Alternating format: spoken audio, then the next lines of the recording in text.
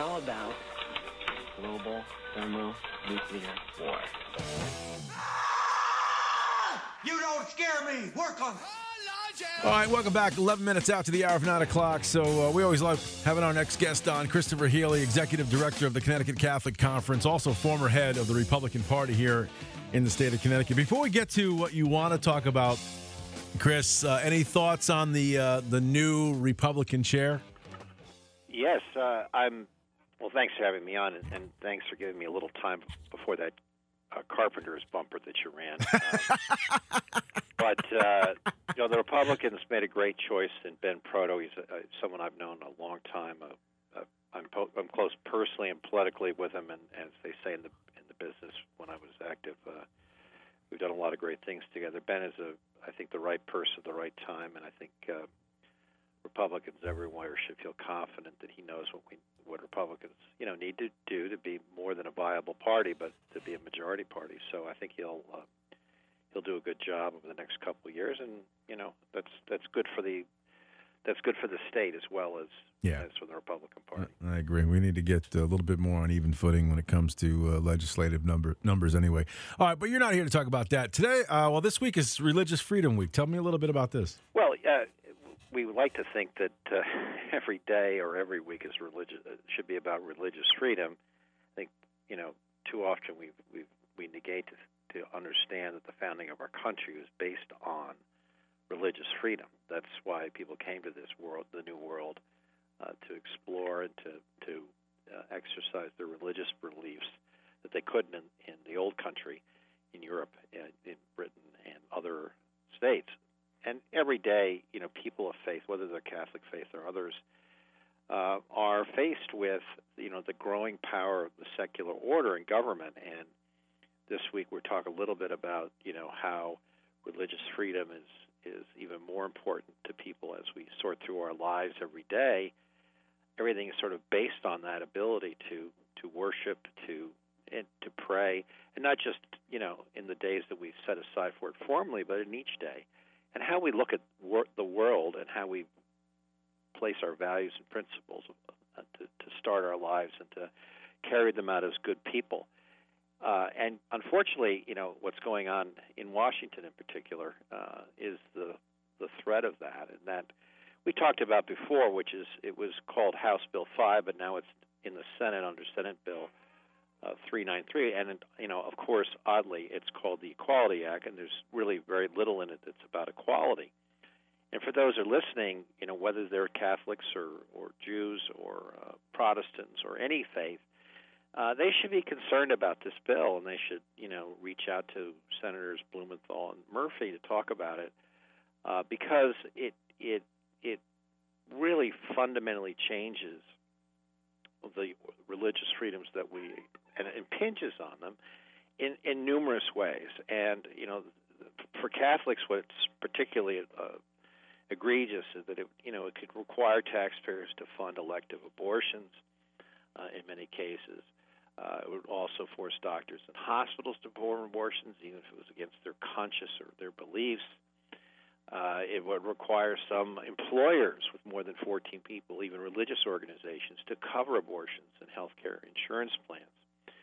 And then you get into what we're very concerned about, which is the issue of the transgender assignment. Now, we, people of faith, are against all forms of discrimination. We believe all people are created in God's eyes, and we, support all protections against people from the LGBT plus community. And we realize they've suffered from unjust discrimination. But what this bill does is something completely different, I think, in many ways that people don't understand. What it would require would force, I think we talked about this before as former jocks, that force girls and women to compete against men in school sports. It takes away limited positions on women's teams for scholarships. It also, compels transgender assignments and therapies without parents involved. And, again, this is, for many people of faith, forcing them through the power of the state to conduct their lives with which they don't, share those values and principles. And it's really important.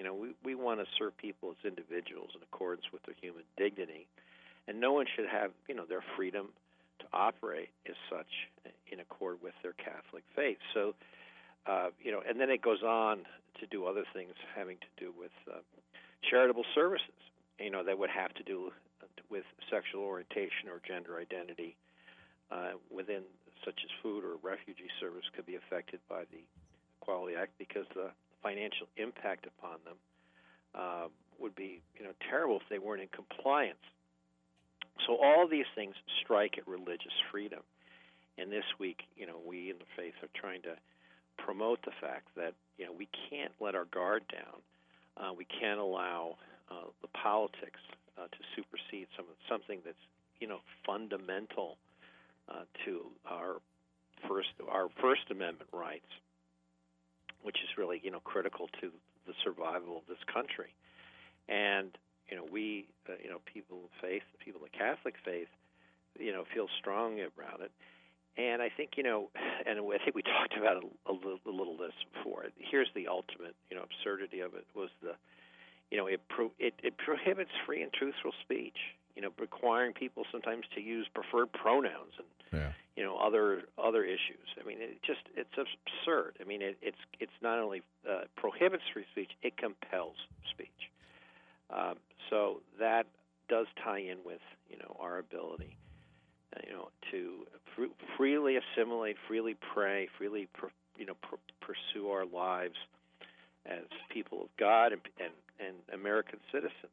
And so, we tend to, forget that conveniently, but it's always important to come back to it. And, the final piece for us is, sort of Religious Freedom Week is also, the promotion of religious schools, whether they're Catholic schools and those alternatives, and not have them marginalized by the secular, sort of public school monopoly, where there are alternatives for people to pursue an education through a Catholic education, which has been proven time and again to be a great benefit to those who take it, those who, go through the rigors of a Catholic education and the Catholic school come out much better on the other side.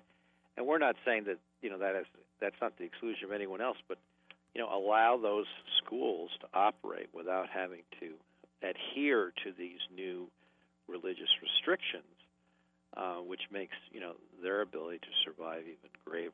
So, it's all, every day should be Religious Freedom Day in this country. People should, even those who are not of faith, should understand that it's that freedom that everything else sort of flows from in our country.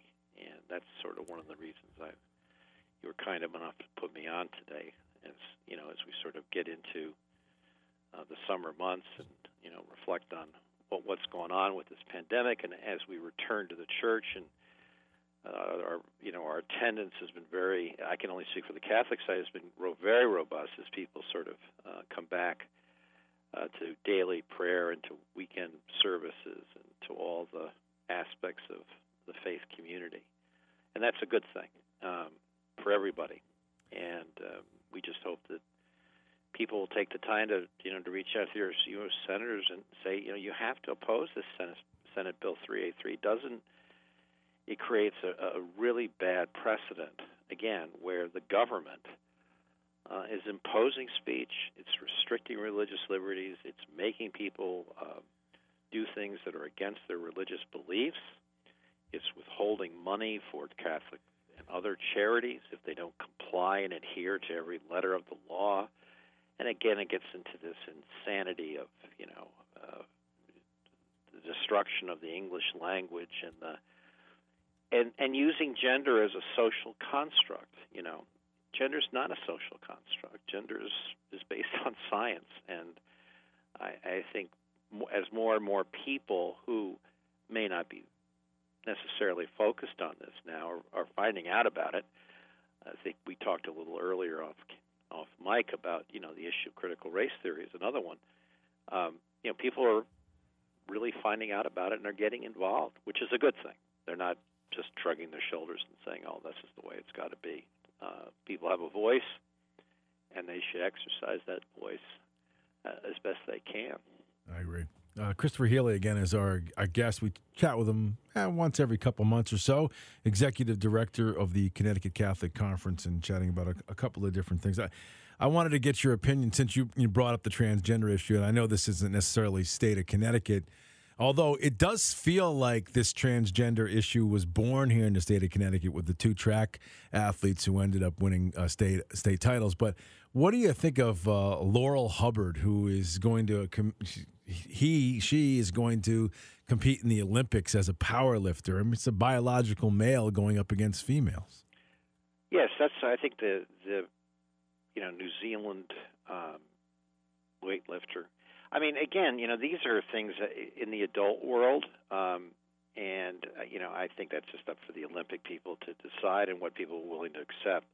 What the issue that we have is with children, minors, people who have, very complicated issues with sexual identity, and this rush from the secular world to require, gender assignment surgeries,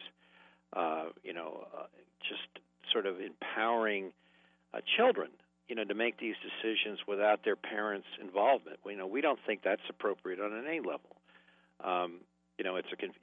We have to have compassion. We have to have, show support and provide those protections for children who are engaged in these sort of decisions, these life decisions, and not put the state in charge of them to decide that, well, if a 10-year-old decides that they want to have gender assignment surgery, that,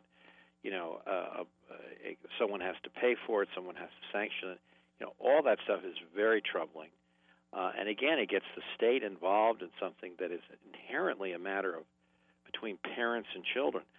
Being a weightlifter, from New Zealand, who's a guy and decides he can be assigned as a woman, well, that was up to the New Zealand Olympic Committee, and it's up to the National Committee. I think, most people are onto this and, say that we have to be compassionate.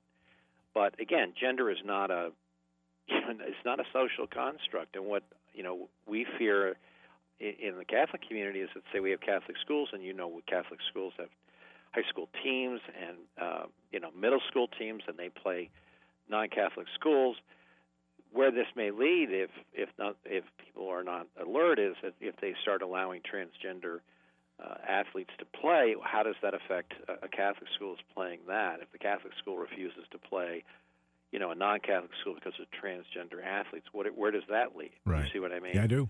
And, for those young women who dedicate themselves to their athletic pursuits, you and I both know as ex-jocks what it takes to really reach that high level, and then to have all that dispersed because a young man decides to identify as a woman who, just whatever sort of hormones or other treatments taken, they have physiological advantages that don't vanish. And, someone is going to get hurt out there, as the saying goes. No question. When we're playing basketball, we're playing soccer or football, someone is going to get physically hurt, not to mention the obscenity of these young women who are now going to be denied opportunities based on, a political decision to decide that, gender doesn't mean anything. There is no gender definition. And I think most people, those are not mutually exclusive decisions. We can address the needs of the transgender community. We can protect their rights, but you don't protect someone's rights by taking someone else's rights away. And I think that's one of the issues that's very important that people of faith understand. Yeah. That we love and respect all people, but you can't. You don't get there by denying someone their religious beliefs and rights. To give one side an advantage over another. For decades, we've been working, or women have been working for equal rights, and basically, with the stroke of a pen, you've eliminated a lot of that stuff. Hey, just walking into the studio is an old coach, my old football coach, Christopher, and he's a science teacher over at Fitch High School, and he has been on this transgender issue from the beginning as well. He just wants to ask you or make a quick comment if you don't mind. Sure. Well, Christopher, it's funny you talk about the Catholic Church, and because Northwest Catholic had a runner in 1997, and my good friend Kathleen O'Neill Riley was the coach there. And these two transgender athletes broke her record in a 200-meter dash and maybe one of the other ones, you know. And to me, that was one of the biggest crimes of all time. This kid was a phenomenal athlete, and they won. Northwest Catholic won the state open track championship with, at that time, it was allowed 2 athletes. They won 2 events each, maybe one won 3, you know. And someone say, well, you know, how can you do that? But these 2 biological males come along, and they're running, you know, as females, and they were awarded state records in 2 events that were previously held by a female athlete, which I thought was just shameful. Yeah, I was unaware of that. Certainly something obviously to look at closely. I don't have an answer for you. No, I mean, I know the answer. Our state athletic governing board, the CIAC, is completely gutless. And to me, their leadership is just terrible. Yeah, I don't necessarily want to open up a new war, but but I will tell you, I felt they've been somewhat inconsistent, especially with the issues around the pandemic as well. Oh, they were terrible. That issue. Chris, I got to go. I'm out of time. Any last thoughts before we run? Well, not necessarily. Now that I hope the coach, stays with it, and I just think people need, parents, whether you're Catholic parents or your regular parents, you need to get involved in this summer in asking your Board of Ed people about these issues, whether they're transgender issues or critical race theory. You need to get involved. It's your children's education, their future, and how we keep our society free and open and true to its republic principles of a democratic republic. All right. Chris, I got to go. We'll talk soon again. And Thank no you. more carpenters. I've got better bumpers than that. You wanted to drive into the rail, didn't you? You didn't want to. He's really going soft on me here. I mean, good Lord. All right, I'll give you a better song going out. Goodbye. All right, buddy. Christopher Healy, former head of the Republican Party, but now currently the head of the Connecticut Catholic Conference. Good guy.